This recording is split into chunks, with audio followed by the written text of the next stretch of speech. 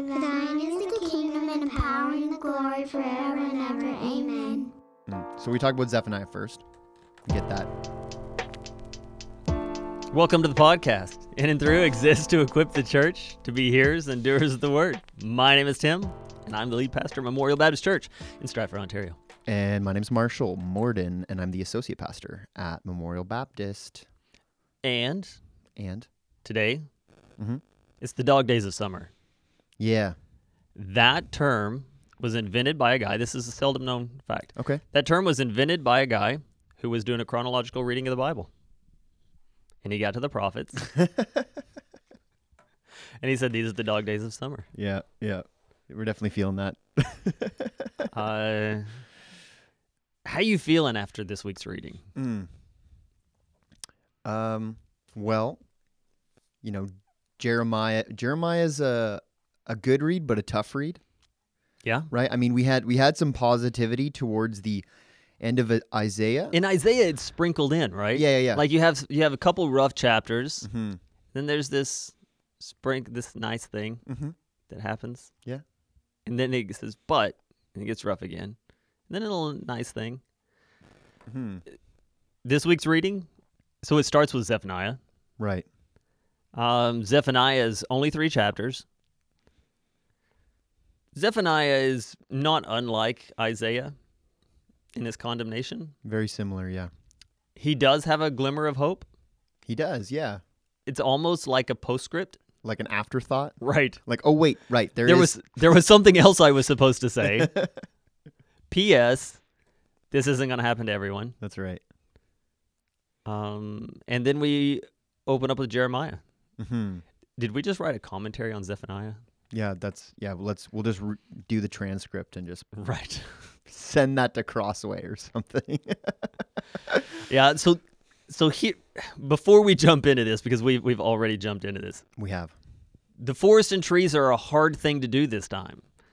It's hard not because there's not a forest to look at, but because it's one that we've talked about for a couple of weeks now. Yeah, it's the same forest. It's the same forest. Mm-hmm. The condemnation of God is coming upon Israel, Mm-hmm. but there will be a remnant. Yep. And that has been the case. That's the case for all of the prophets. Essentially, yeah. And this makes for tough reading. And it makes for tough preaching. It does, yeah. Right? So the question is, what do we do with some of this? We have a friend who is going to join us next week. He just finished preaching through the Minor Prophets. Part of the reason I want to have him on is just be like, what'd you say? Right. From one week to the next. Right. Where were your encouragements and your rebukes, those kinds of things? What do we do with this as the church? Yeah. The other thing I see in all of the repetition of this is that there is no way that Israel can claim either innocence or ignorance. Yeah. No, that's entirely accurate. I mean, the amount of opportunities that they've had and the way that they respond to these prophets, right? Mm-hmm. And we're going to get into that a little bit today with Jeremiah. Oh man, right? are Yeah. we ever? Yeah. Like what we need to keep in mind here is that like God has sent these people, right, to warn them, to call them back to repentance. But they have, as it says, they've made their faces stone. They're just not interested in turning back to God. Yeah, and it's not just like, oh, that one guy said that one thing one time. No, it has been years of this. Multiple guys coming out of the woodwork saying, this is what the Lord has for you. Nobody cares. Yeah. So, on that happy note, Jeremiah chapter 1. Mm-hmm. People love to quote this. Now the word of the Lord came to me, saying, before I formed you in the womb, I knew you. And before you were born, I consecrated you. I appointed you a prophet to the nations. Then I said, "Ah, Lord God, behold, I do not know how to speak, for I am only a youth." Sounds almost like Moses there. A little bit. But the Lord said to me, "Do not say I am only a youth, for For to all to whom I send you, you shall go, and whatever I command you to say, you shall speak. Do not be afraid of them, for I am with you to deliver you, declares the Lord. And then he talks about setting him up to be someone who tears down nations and builds up. Mm-hmm. Yeah. This is quoted a lot. It's often quoted as a way of comforting one another. How much of this is universal, and how much of it is specific to Jeremiah? Well, in the sense that God knew us before we were formed in our mother's womb. I mean, that's universal. Right. Yeah, I would As- agree. As far as having a particular calling to be a prophet who speaks directly from the Lord, not quite as universal. Right. I think is a fair assessment. Right. And that's where this can go too far in a number of ways, right? So sometimes people look at it and they're like, well, this is just to the people of God, right? God's people, God's anointed, those who are obeying him. And that just doesn't seem to be the case here. It seems like he is speaking directly to Jeremiah. Mm-hmm. And so I would caution using Jeremiah chapter 1 as a way of comforting self or other, because it is the call of Jeremiah. And that there are those who would disagree with me needs some level of explanation then, right? Because there are some who say, no, I disagree. I do think this means anyone who would be a child of God. Mm-hmm. I would say that those people, by and large, if not universally, are not reformed in their theology, that they would say God has set apart those whom he would save from the beginning of time, before the foundations of the earth. Right. Yet, before Jeremiah was formed, he was known and he was set apart and he was given his task. And so I think if you want to believe that this is more universal, then you have to be reformed. You cannot be Arminian Right. and believe that this is a universal passage. And those who would claim this to be universal are Arminian. You see the problem there? Yeah. The inconsistency. Yeah, it creates an inconsistency. And so to that, I would just say, no, for sure, God knew us all before we were formed. And that's probably where the universality of it ends. Yeah. That some of us might have a very specific call in our lives, that was set apart from the beginning. I would say, by and large, God's people have a general call. Yeah. There's a general call that's given to the church to call people to repentance, right? To preach the good news to them, right? To make disciples of all nations, as the Great Commission says, right? So, in that sense, I mean, he has given us words to say, right? He's given us things to do. But I think, yeah, it's still distinct to some degree from what Jeremiah's task was. And that's a good thing, because we don't want to have to walk the same path as Jeremiah. Right. It's not a fun road to walk. No, and he reminds us of that over and over again. And so we get into chapter 2, which brings the story of a parent fail. Sometimes you do things as a parent that you don't realize are going to be a bad thing to do. And then you start them and you think, shouldn't have done that. This morning, I thought, I'm going to refresh my memory while I'm making breakfast, put on a pot of coffee, put on the audio Bible. Let's hear back those first parts of Jeremiah so that they're fresh in my memory, because today's podcast day. Do not play Jeremiah chapter 2 in your house with small children. Yeah, there's some grown-up words in Jeremiah. There are big boy words that the kids don't need to know. And they are repeated over and over and over again in chapters 2 and 3. Yeah, and even throughout Jeremiah, he keeps coming back. He keeps coming back to that same imagery. He likes it. Yeah. You and you and you and your sister. Yeah. All of you. Yeah, pretty much.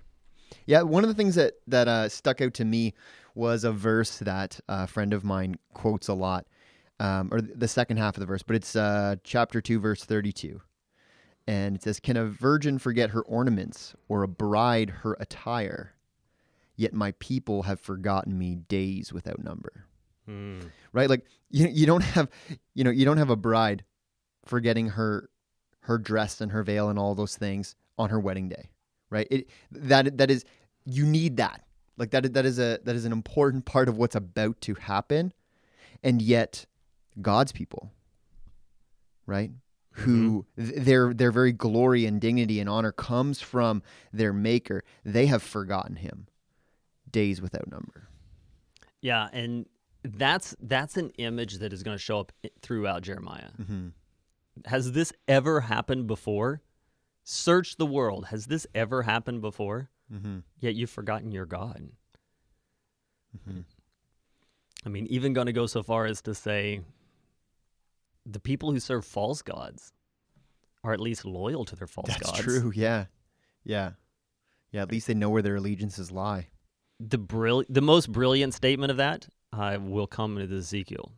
So you got to wait a couple of weeks for that. Yeah, it's coming. But when Ezekiel talks about this, he drops the hammer pretty hard with that same image. Mm-hmm. Teaser. Yeah, seriously. So in Jeremiah chapter 3, the part that really grabbed me is when he's talking about all of the destruction and everything that's going to happen. You've done all of this. You're going to be destroyed. This is common theme by this point.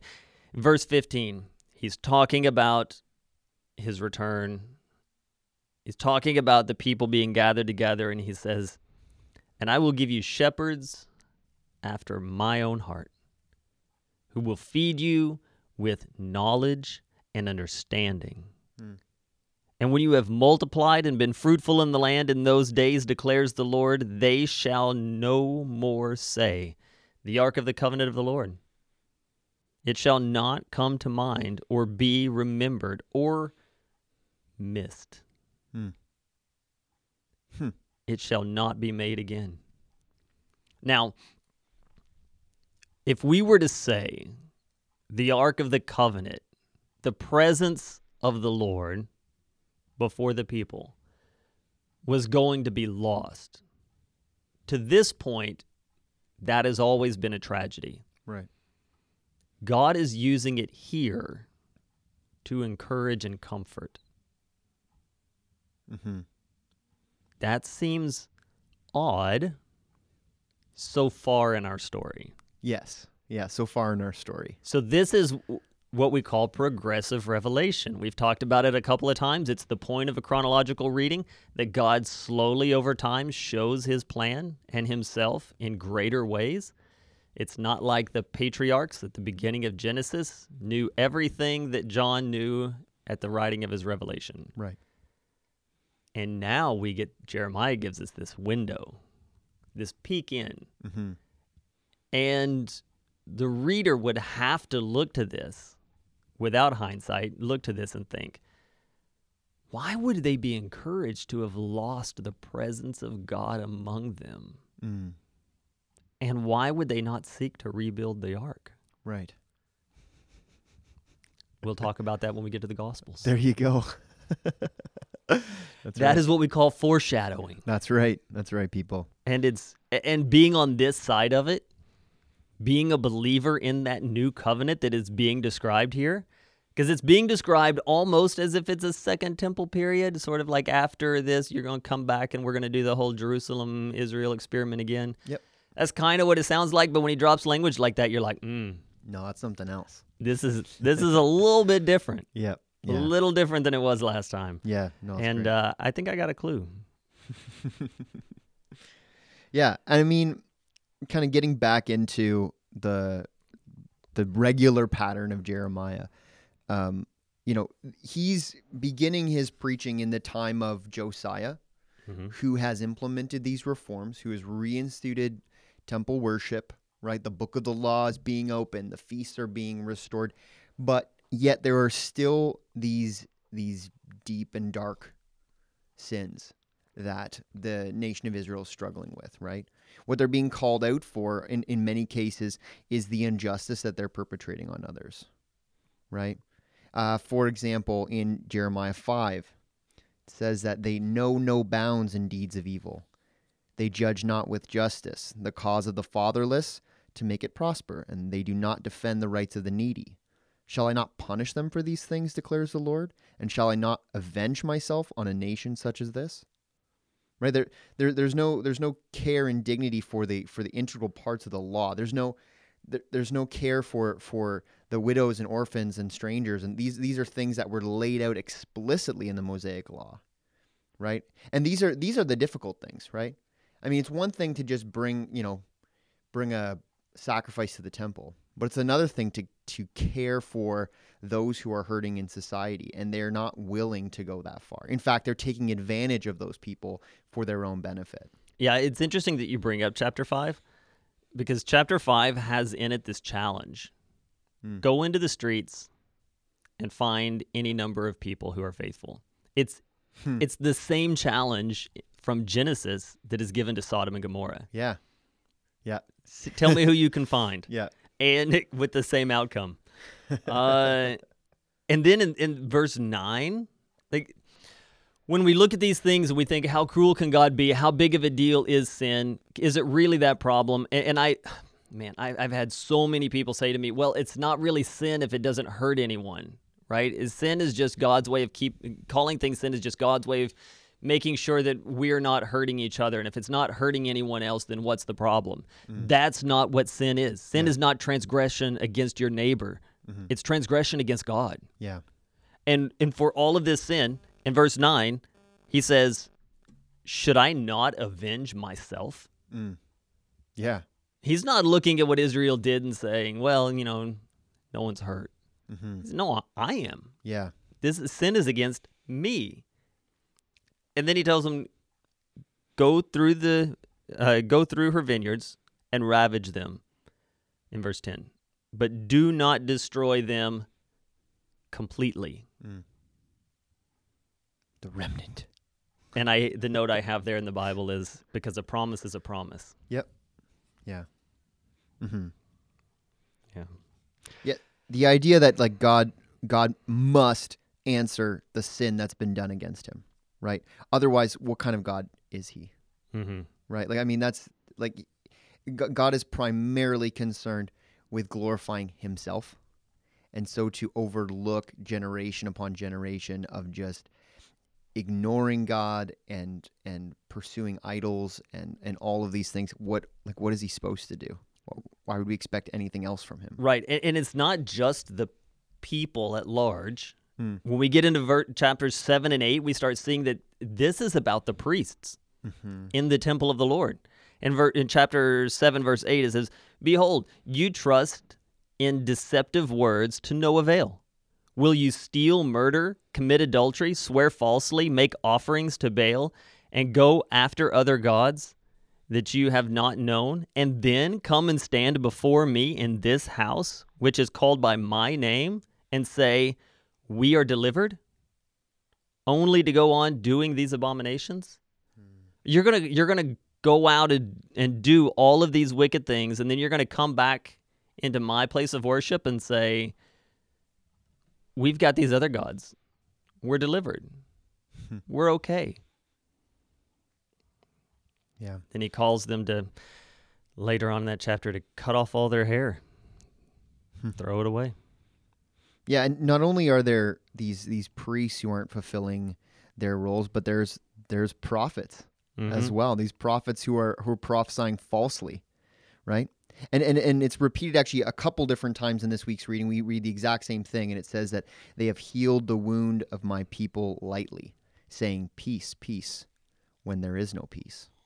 Right? These prophets are simply giving the people of Israel, the nation of Judah, the news that they want to hear, not the news that they need to hear. That their tickling ears would want to hear.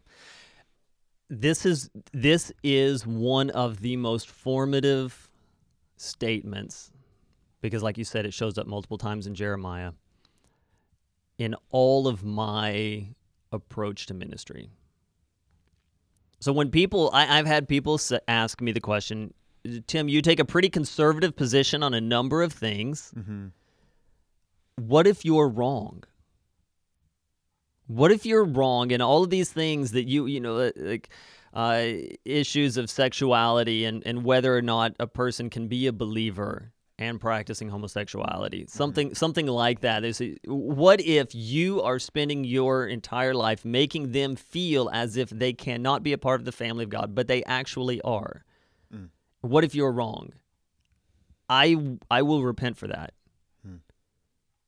If that proves to be the case on the day of judgment. And I will say, I opened your word and I read it faithfully and I was wrong. Forgive me. Praise God that they are with us in your kingdom.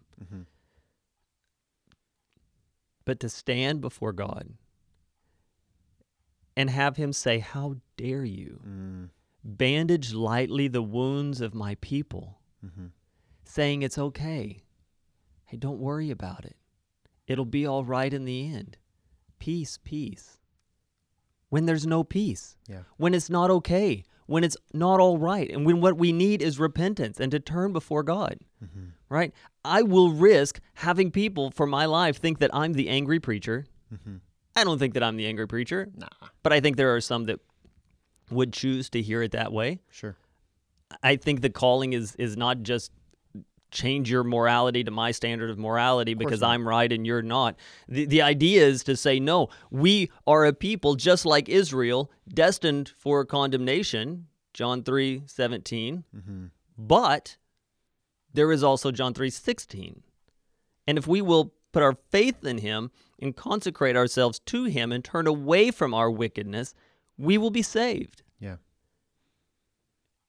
I will never, by the sustaining power and the grace of God, err on the side of saying, you know what, let's not worry about it.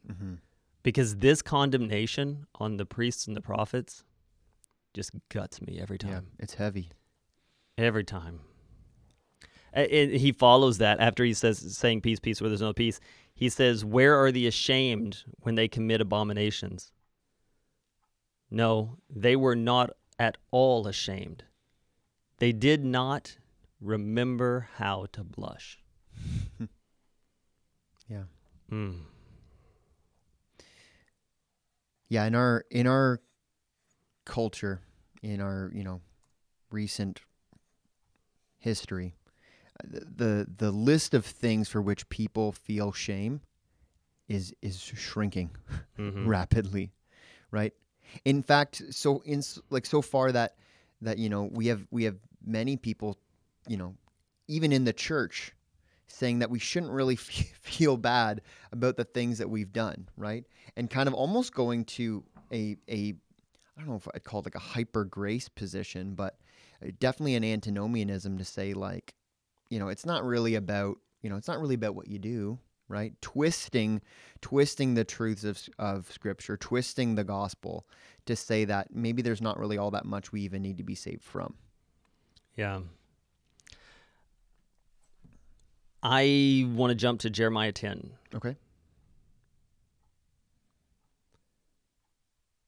And here there's a line, verse 23 and 24. I know, O Lord, that the way of man is not in himself. This is wisdom from Jeremiah to say, stop measuring the truth of God against your own standard. I know, O Lord, that the way of man is not in himself, that it is not in man who walks to direct his steps. Correct me, O Lord, but in justice, not in your anger, lest you bring me to nothing. He is asking for the rebuke of God, that he might be tested and made clean. Yeah, and this whole idea, right, it kind of speaks directly to like Pelagian heresy, right, which would say that we have the ability in and of ourselves to walk righteously before God. Like, no. No, we don't, right? Like, we clearly don't. Right. And then some of the language, like we were talking about this before, Isaiah, I talked about how great of a writer he is. Jeremiah is probably my second favorite book of the Old Testament. This does not mean that I just love destruction or that I'm pretty negative as far as a person goes. I love Jeremiah because it's so sobering. Right. And the things that he says are so poignant and always applicable. Jeremiah 12, the way he talks about his destruction, we talked about this a few weeks back, that God is not seeing himself as an other, and Israel is just something. He says, I've forsaken my house, and I've abandoned my heritage. I have given the beloved of my soul into the hands of her enemies. Right? He's connected in this. Yeah. And then I want to jump now to Jeremiah chapter 20. Okay. I know that's a big jump, Mm-hmm. but somehow the time's getting away from us today. Sure. So in Jeremiah chapter 20, this is where we are going to get some of the conversation about what's going to happen or what's happening to Jeremiah's heart. Jeremiah is called the weeping prophet, right? That's how most people know him.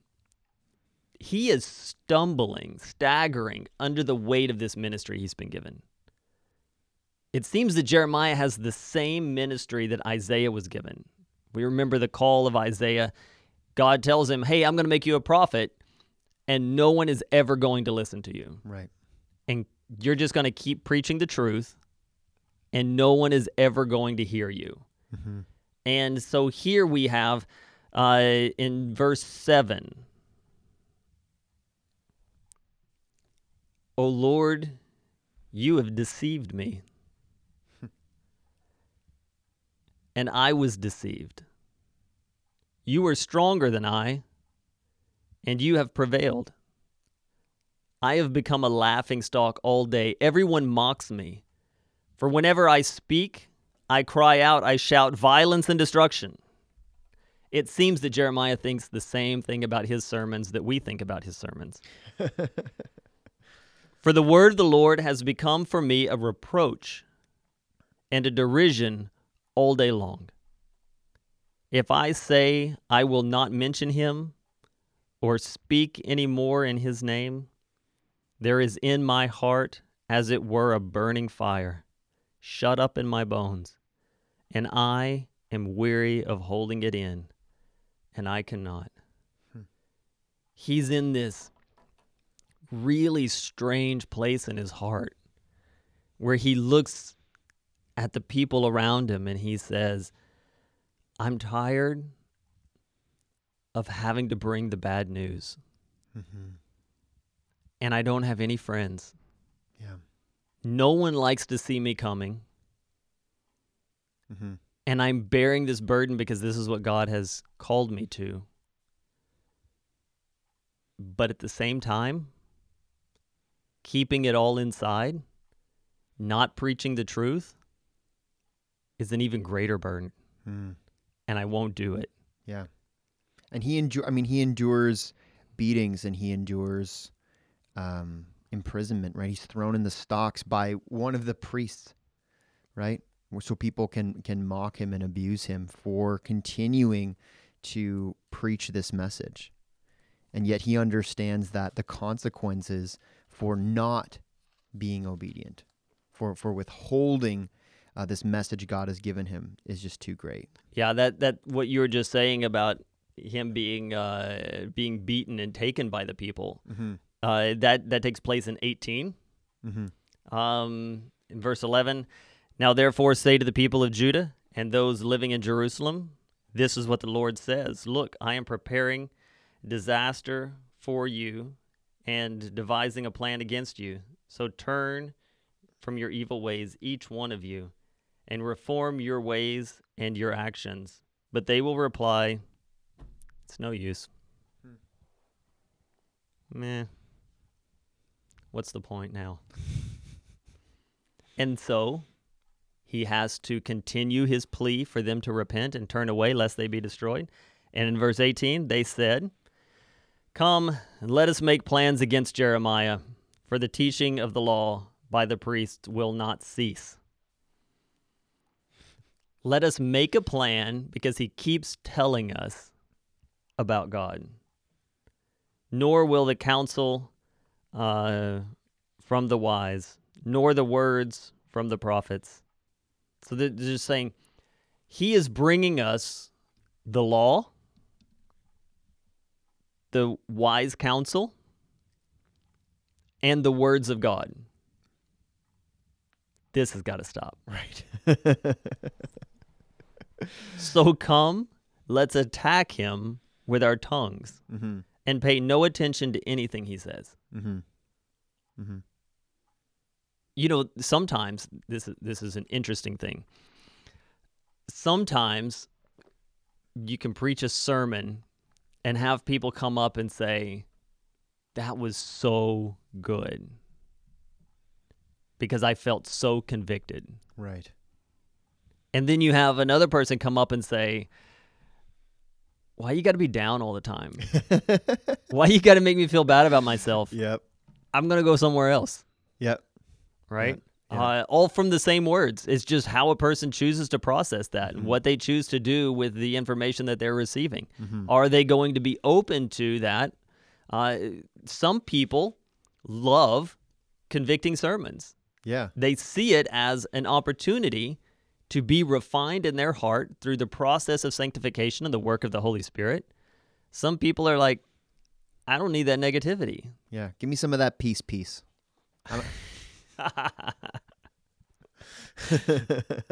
That might be the best thing you've ever said on the podcast. Oh, thanks. Let's just say ever. Let's just say ever. But yeah, it's a tough spot. Mm-hmm. And Jeremiah, he's feeling the weight Mm-hmm. of this work that has been given to him. Mm-hmm. Mm-hmm. But to his credit, he's going to bear that weight. Yeah. Yeah. So- he is. He's not done yet. Although what Jeremiah has to say is hard to read, the respect for the man to be obedient to the call that God has given him before he was formed in his mother's womb, Mm-hmm. that's huge. Yeah. Mhm. All right. Highlight. Highlight. Go ahead. So there's a couple things for me, but I'll try to narrow it down to one. I think Jeremiah 17, there is a warning that is given, right? That we are called not to trust in man. So in verse 5 it says, "Thus says the Lord, cursed is the man who trusts in man and makes flesh his strength, whose heart turns away from the Lord." So don't trust in other people for your own salvation, for the things of this world. Don't trust in them. And then further down it says, this is a famous passage, "The heart is deceitful above all things and desperately sick. Who can understand it?" Mm-hmm. And so don't trust Wait. How do you reconcile that with the doctrine of follow your heart? the false doctrine of follow your heart. I love it. Every time I don't necessarily engage with everything that I see or read or hear that is wrong, but every time someone says something along the lines of following your heart, immediately I'm like, the heart is deceitfully wicked. Like in my mind, it's just desperately sick, right? Don't follow your heart. Don't follow your heart. And we understand that our hearts are corrupted, right? Our hearts are idol factories. Who was it that said our hearts are idol factories? Is that John Owen? I don't know. Anyways, somebody, Go with it. Somebody smart. Go Somebody with it. smart said it. In any case, right? Like our hearts will lead us down the wrong path every time. So don't follow your heart. Don't follow other people, but trust in the Lord. Lest we end up a people all doing what is right in our own eyes. Yeah. And we remember what it was like in the Judges. Yeah. It was a mess. For me, I go back to Isaiah chapter 5. There's some fantastic stuff said there. Right after that part I read earlier where it says, "Do not destroy them completely." He talks about, again, the reasons why he's coming against them. In verse 12, he says, "They have lied about the Lord. They said, he'll do nothing. No harm will come to us. We will never see sword or famine." That is the message of those who would say peace, peace in chapter 8 and in other places. And it all comes down to the fact that they are reading the scripture and saying, no, it hasn't happened yet. It's not going to happen. And then in verse 21, talking about these people, how could a person do that? How could the people who knew the law, like you said, this is not so far removed from a time when they're practicing the law and people are talking about what they're supposed to be talking about in temples. Right. And so how can people go so quickly into this place where they're saying false things about God? In verse 21, it says, "Hear this, you foolish and senseless people, who have eyes but do not see, who have ears but do not hear." This is the carryover from Isaiah 6:9. Mm-hmm. And God told them it would be like this. Mm-hmm. And when he told Isaiah this is what's going to happen, Mm-hmm. Jeremiah's in the moment, Yeah. watching it happen. It's going to happen. Yeah. The people who are saying there will be no sword will die by the sword. The people who say there will be no famine will starve to death.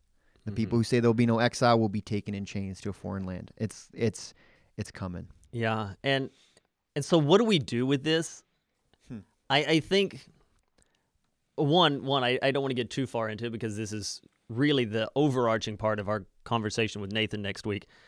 I think in some areas we just have to stop downplaying what it means for us to fear the Lord, for the fear of the Lord to be the beginning of wisdom. Yeah.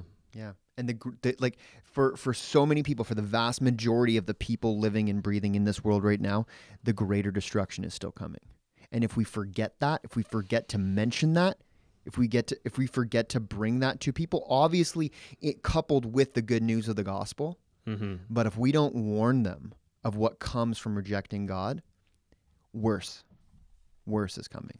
Screw tape letters, right? How many times did C.S. Lewis say through Screw Tape, you don't have to do anything except make them feel comfortable. Yeah. As long as they're comfortable, as long as they think that nothing's going to happen, we've won. You don't have to create something for them. Just rock them to sleep. Yeah. Our world is like the cruise ship, the Titanic. Everybody's enjoying themselves, but it's going down. Well, thanks for listening. I hope we were able to brighten up your day. This podcast is a resource of Memorial Baptist Church in Stratford, Ontario, in cooperation with the Gospel Coalition of Canada, and is produced by Alex Walker. Till next time. See you later.